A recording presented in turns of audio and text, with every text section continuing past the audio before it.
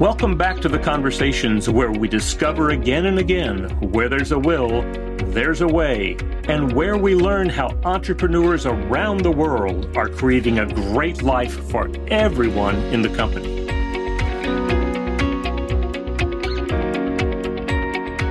Well, welcome to Where There's a Will, There Is a Way. And remember, we are in the business of helping every company to get every employee in that company the opportunity to live a great life so that they're doing what they love doing with people that they love. They know that they're making a great contribution to making the world a better place. They're being compensated appropriately. And finally, they have plenty of time left over for their other passions in their family. That's what we're in the business of helping companies do and helping employees live that life out. Today, we got a great guest, Mike Ryan, 25 years or more, serving Fortune 500 and middle market businesses. And he's helping them create results through supply chain and operations optimization. So welcome, Mike. I understand you're the ice melter. Thank you, Will. Yeah, I've crushed an inventory iceberg in my day or two. It's watching businesses struggle who have cash frozen in inventory. That is something that I truly enjoy and appreciate helping businesses figure out. Well, now I think one of the companies that I introduced you to, they've got what's frozen for them is their product being shipped out because they're missing that golden screw, right? The worst time to figure out that you are out of something is when you go to reach in a bin and discover it's not there. It's like baking chocolate chip cookies. You got the batter going, the oven's all warmed up, and at that very moment, you realize you're missing the chocolate chips. So it's figuring out, how do we look a little bit further down the road to understand what we have and what we don't have, so we can proactively plan around it. Well, and given the supply chain insanity right now, it's every other day I'm seeing ships hanging out outside of Laguna Beach, waiting to get into the port of Los Angeles, and just that kind of crunch. But then also all the shipments from China being locked up because of their recent lockdowns. This is just insane for manufacturers, isn't it? It is. It's been a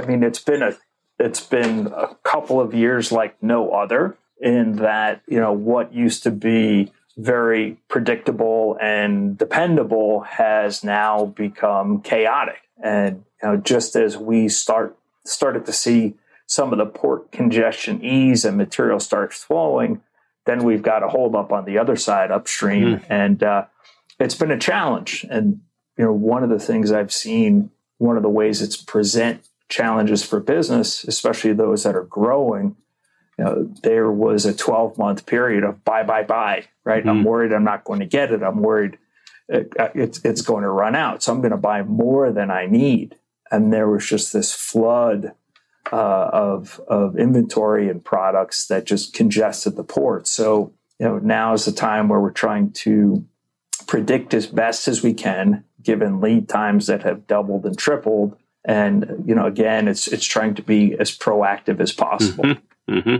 Wow. Just amazing. Just amazing. And people like you to be out there to help solve the problems. And now I'm hoping that you solve the problems just for right now, as well as for the future, by putting some systems in place. Absolutely. I mean, one of the biggest shifts that I've seen is, let's go pre-pandemic, if the lead time on a part coming from overseas was 12 weeks, basically that's how far you had to look out as a business. Mm-hmm. As long as I know what the next 12 weeks of sales are going to be, I can plan. But when lead times go from 12 weeks to 26 weeks or 30 weeks, that means, along with planning out the supply, you have to look at your sales that much further out, which has been a big challenge for a lot of businesses. So with lead times going out to 6 months and businesses being forced to forecast or plan out 6 months, getting a process in place that looks that far out as lead times get better and as things stabilize, if lead times get back to, somewhere in the middle, 18 weeks, the business will have started to look out past that horizon. So, it becomes a sustainable improvement moving forward. Wow. So what have you observed with companies that I'm curious now? I'm a little biased, so but I'm looking for some data. Do you see any difference in how a company running on EOS deals with the supply chain logistics kinds of things now versus a company doing something else? It's almost night and day, Will. Really?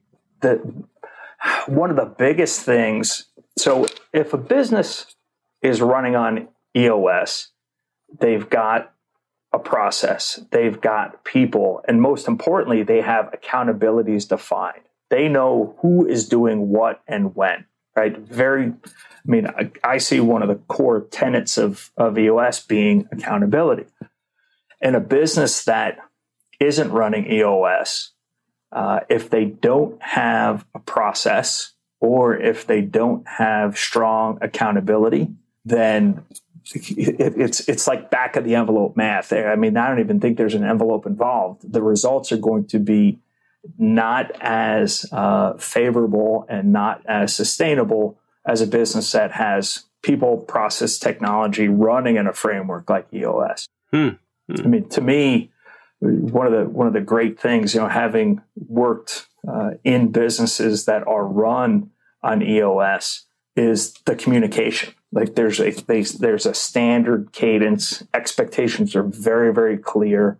And even if you have something and you miss a target or something slips, everybody else on the team knows, and they can buffer that into their calculations or their calculus to say, okay, it was supposed to happen last Friday.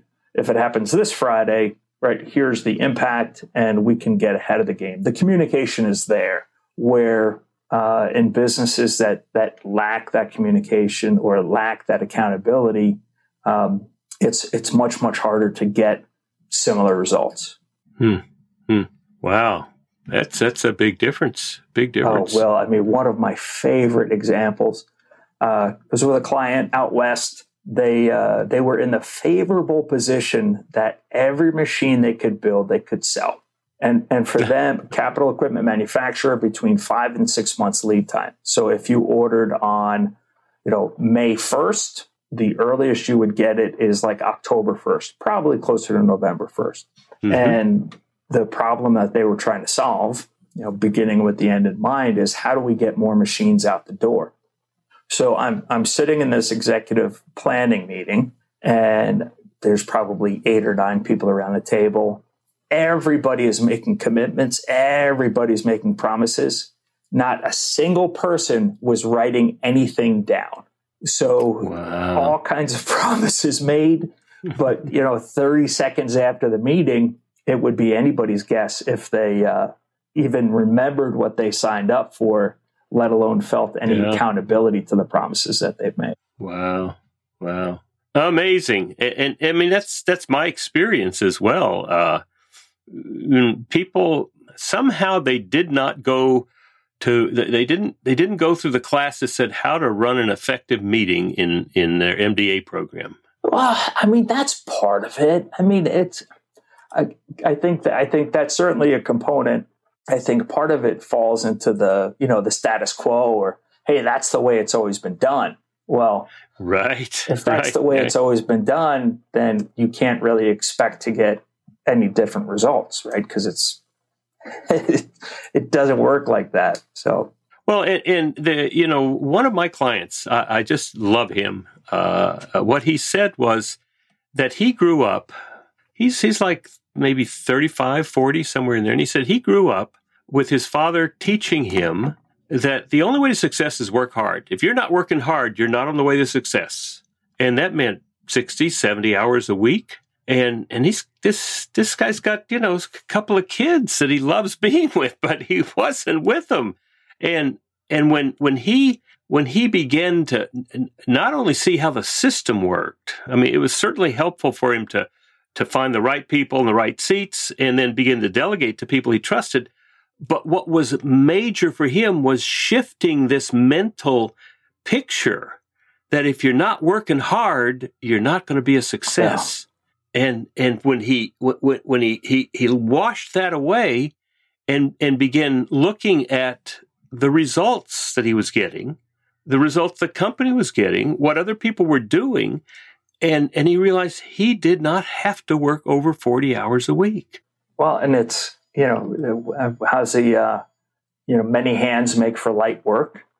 It's, it's understanding that, yes, there are tasks or goals that need to be reached, but there are other people who can help you along that journey. And I found that, most people that I've had the opportunity to work with, as long as they understand where we're going and what needs done, it helps, right? It helps share the load. And, more often than not, 2 heads are better than 1 and 3 heads are better than 1. And, having different people getting their inputs, having their support, and realizing that, it's not like you're Sisyphus when you have to push that stone up the mountain by yourself. There's other people that'll help you. Yeah. And just, what I find so exciting is when people get clear about what their 10-year target, their 3-year picture, their 1-year plan, when they get clear about that, it's not like we got to do everything tomorrow, right,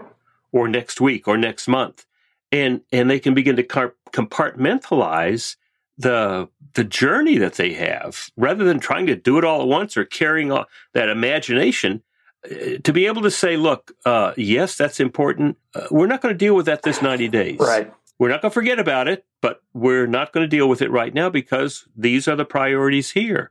Being able to have that record of what do we want to look on next now that we've solved these other or achieved these other goals, that's just amazing to me when people begin to compartmentalize and trust others so they can delegate to them.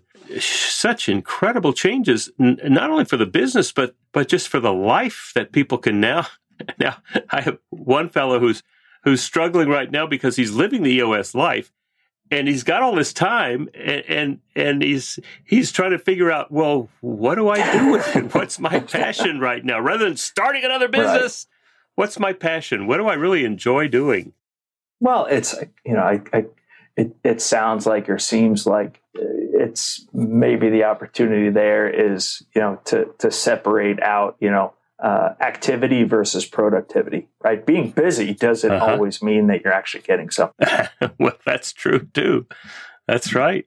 Yeah. Yeah.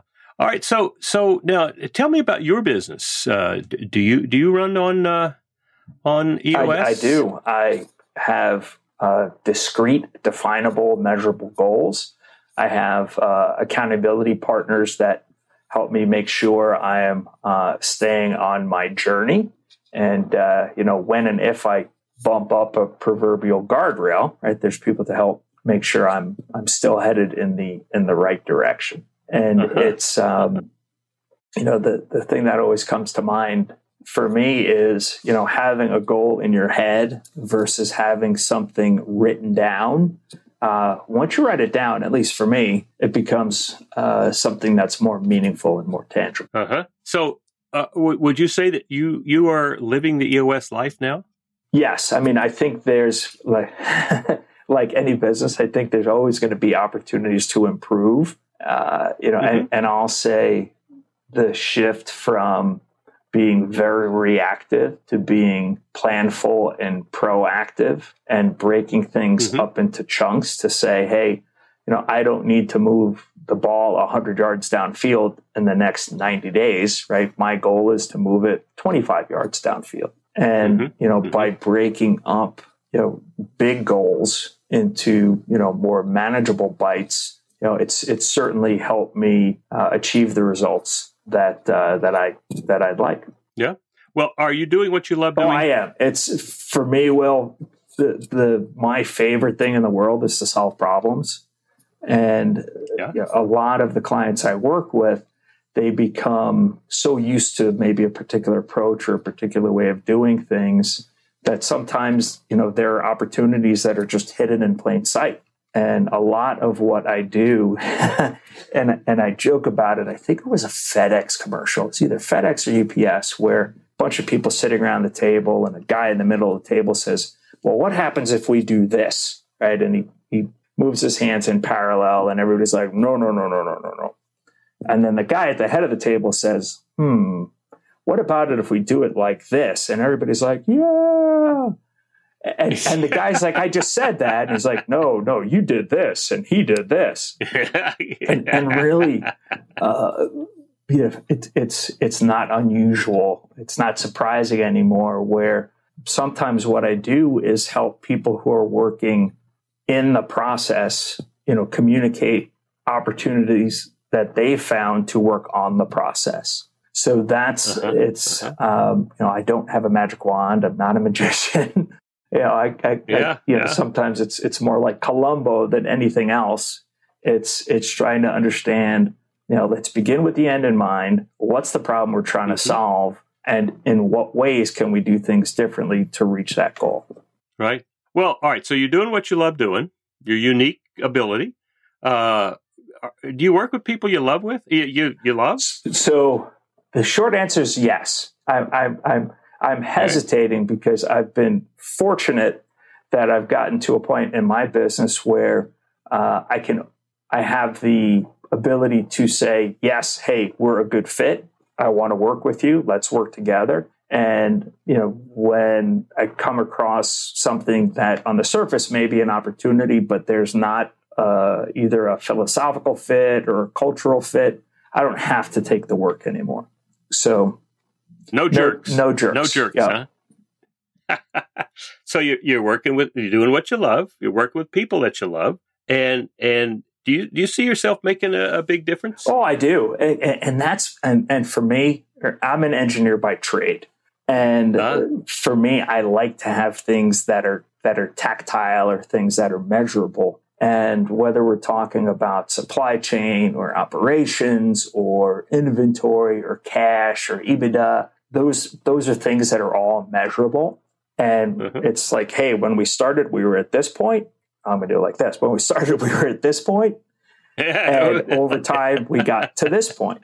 And it's not only, qualitative and subjective, like it feels better, our customers are happier, but it's also very, very quantifiable in terms of, hey, our performance was here and now our performance is here.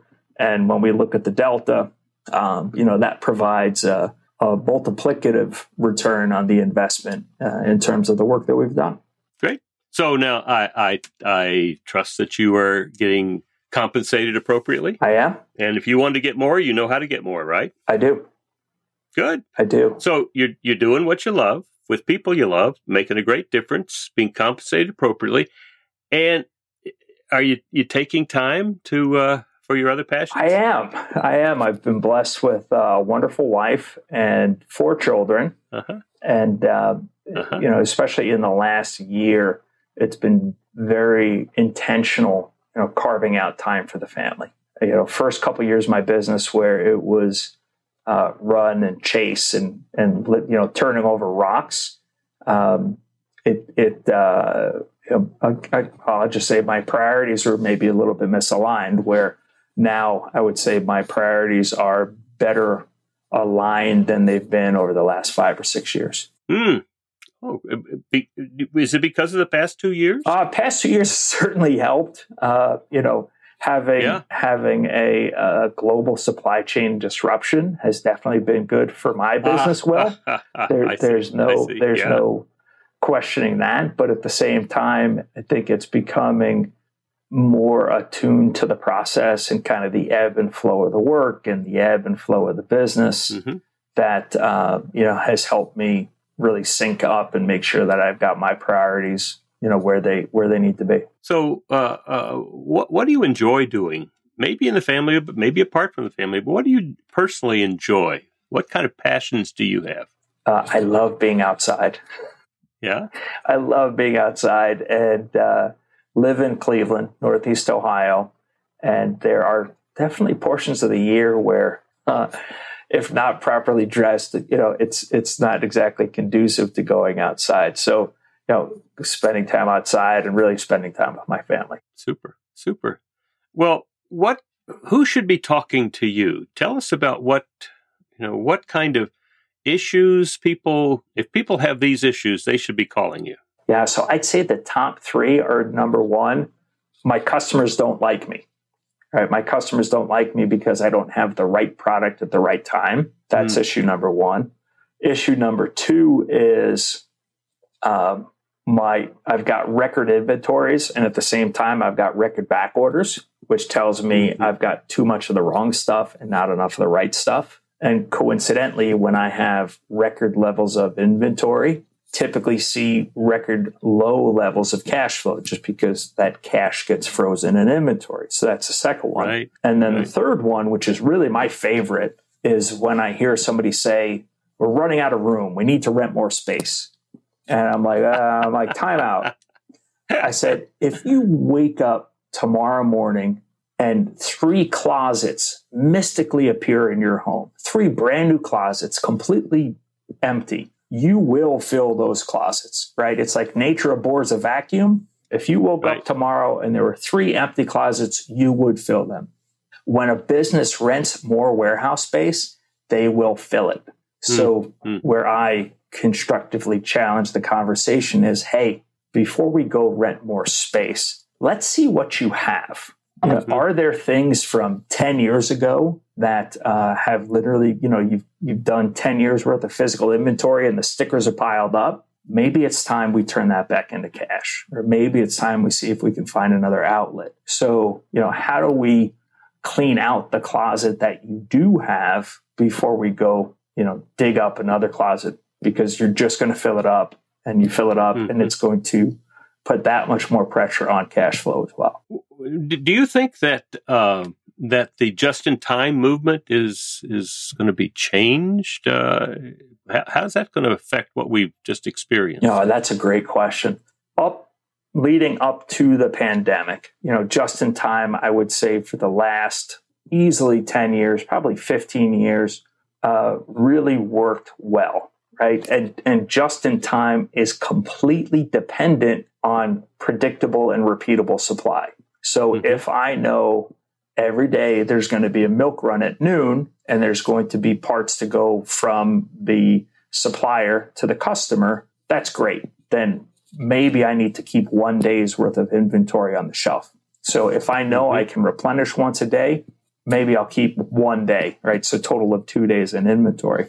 But when you don't know if the milk run's going to go from every day to every other day to once a week, inventory just has to balloon. So, if the mailman only came once a week or the milkman only came once a week, they would probably give you 5, 6, 7 times as much stuff. So when the predictability and the repeatability goes out of the supply chain, the ability to do just in time, it goes away with it. So, you find yourself, loading up on when product becomes available. It's just human nature. I'm going to load up on more because I don't know when I'm going to see it again. So instead of buying a week's worth of toilet paper, I'm going to buy a month's worth of toilet paper. Oh, I know that very well. Yeah. Yes, indeed. So, I would not say that just in time is dead. I absolutely believe in it when there is predictable and repeatable supply. So, do you think that there is going to be a significant reshoring of manufacturing? I've already started to see it take place. So, the easy math was, hey, if I take a per piece cost, something made in the U.S. versus a per piece cost of something made in China, right? It was almost like there was no math involved. It cost me $2 to make it here. I can get it in China for 70 cents. I'm just going to buy it from China. And when the lead times, relatively speaking, were shorter, right, that worked okay. But now, with lead times being 6 months, depending on payment terms, a business could have cash tied up for 4, 5, or 6 months, right? And it's non-productive. So the math becomes different where, what used to be $2 versus 70 cents, you put the container and freight costs on it, and now it's like $2 to like maybe $1.65. That gap has shrunk. Well, and then also the cost of money. Yes.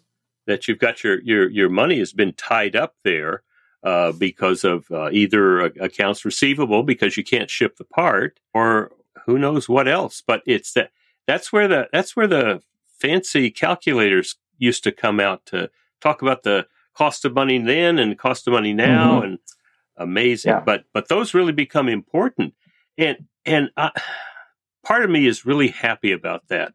I admit I was really pleased with the whole notion of globalization and giving jobs to people who were on starving wages, and I never really considered the price that we as a society were paying by ripping those companies up because we had treated employees as assets, the best asset, but nevertheless an asset, right. And when to take that company out of the places where, like in the town where I grew up, the companies that were there, they were part of the fabric of the community, and to just simply rip it up and move it out, that leaves people with no belonging, no purpose. What do I do next? I'm not moving to the city. This is my life, and maybe there's some learning there about. There's in addition to that $70 to $2 that all of that financial piece. There's also a responsibility. It seems to me that a business has to provide for its employees and give them the opportunity to live a good life. Well, and I think another thing is that if there's a silver lining that's come out of this is that. I think there are things that people are willing to pay a little bit more, and I mean a little bit, but a little bit more for if it's made in the USA, and if it's a more consistent and predictable supply. I mean, one thing, it was interesting. If we look back to March or April of 2020, going to the grocery store, I mean that was almost like a case study in. Hey, if there's anything left on the shelf, you should probably take that out of your product line because nobody's buying it. I remember going to the store and the cereal aisle was laid bare with the exception of maybe 9 or 10 cereals. And I look at these 9 or 10 cereals and I'm like, yeah, I wouldn't want to eat that either. So it's to me, it's understanding, what the customer values, what products are profitable. And, because over time, product portfolios just tend to spread and spread and spread. And if there isn't kind of an active rationalization of, hey, we don't need to be everything to everyone. We can really do fewer things and do them better. That's one of the things that I've seen come out of the last 2 years is really an understanding of, hey, what product moves and what product portfolios have just sprawled, and how do we pull them back together? Well, Mike, you were talking about this reshoring, bringing companies back to the United States. How do you see that? What do you see when you look around? So what I'm seeing is that there are definitely products that people are willing to pay a little bit more for, especially if they know they can get the quality and the consistency that they want. I do think that there will probably almost always be a need for what I would call, commoditized products like plastic spoons and plastic forks. The Alibabas of the world, huh? Yeah. But for those items that are more value added, by very definition, I can see more and more of that, coming back to the U.S. I know there's a tool and die maker here in Cleveland that, let's say, for a 12 by 12 by 12, a 1 cubic foot die let's say it costs $15,000. They can do that in 3 weeks. Now, if they take that same die and try to have it made in China or Taiwan, maybe it's a third of the price. Maybe it's $5,000, but it's literally going to take 10 times as long. Wow. It'll probably take 30 weeks. Whoa. So there's definitely, cost of capital, I think now more than ever is playing into the equation, as well as, hey, if there's something I want or something I need, can I hop in a truck in Cleveland, Ohio and drive to Elkhart, Indiana and go pick it up? Or am I waiting for a boat to dock, then get offloaded, then get onto rail, then get onto truck, then hope there's a driver for the truck for it to show up at my plant? So, starting to see more and more where, the pros outweigh the cons of, bringing manufacturing back to the U.S. Well, interesting. Going to be a really big shift. It's amazing. Just amazing. Well, Mike, this has been really a treat to be with you and to see the world through the eyes of a logistics master. Well, I appreciate it. There are definitely people who are far better at me than, keeping the trains running on time. What I like to say is, I help businesses solve problems and by creating processes that are definable, predictable, and repeatable. Good. So if somebody wanted to talk to you, how should they get in touch with you? Easiest way is go to my website. It's mryangroup.com. And right on the top of the page, there's a little button that says book a call. Take you right to my calendar, and I look forward to the opportunity to have a conversation. Great. Thanks a lot, Mike. This is just another example of how when issues come up, especially if you have a system for dealing with issues, taking them out of that emotional spot to turning them just into an issue to be solved. Where there's a will, there is a way. And we're going to be seeing that in the next couple of years. And Mike's talking about the cutting edge, the front edge that we're seeing now. So this is going to be fun. Stay tuned. We're going to have lots of great people talking about how to create the opportunity for every employee in your business to live an ideal life. Thank you, Will. Thank you, Mike.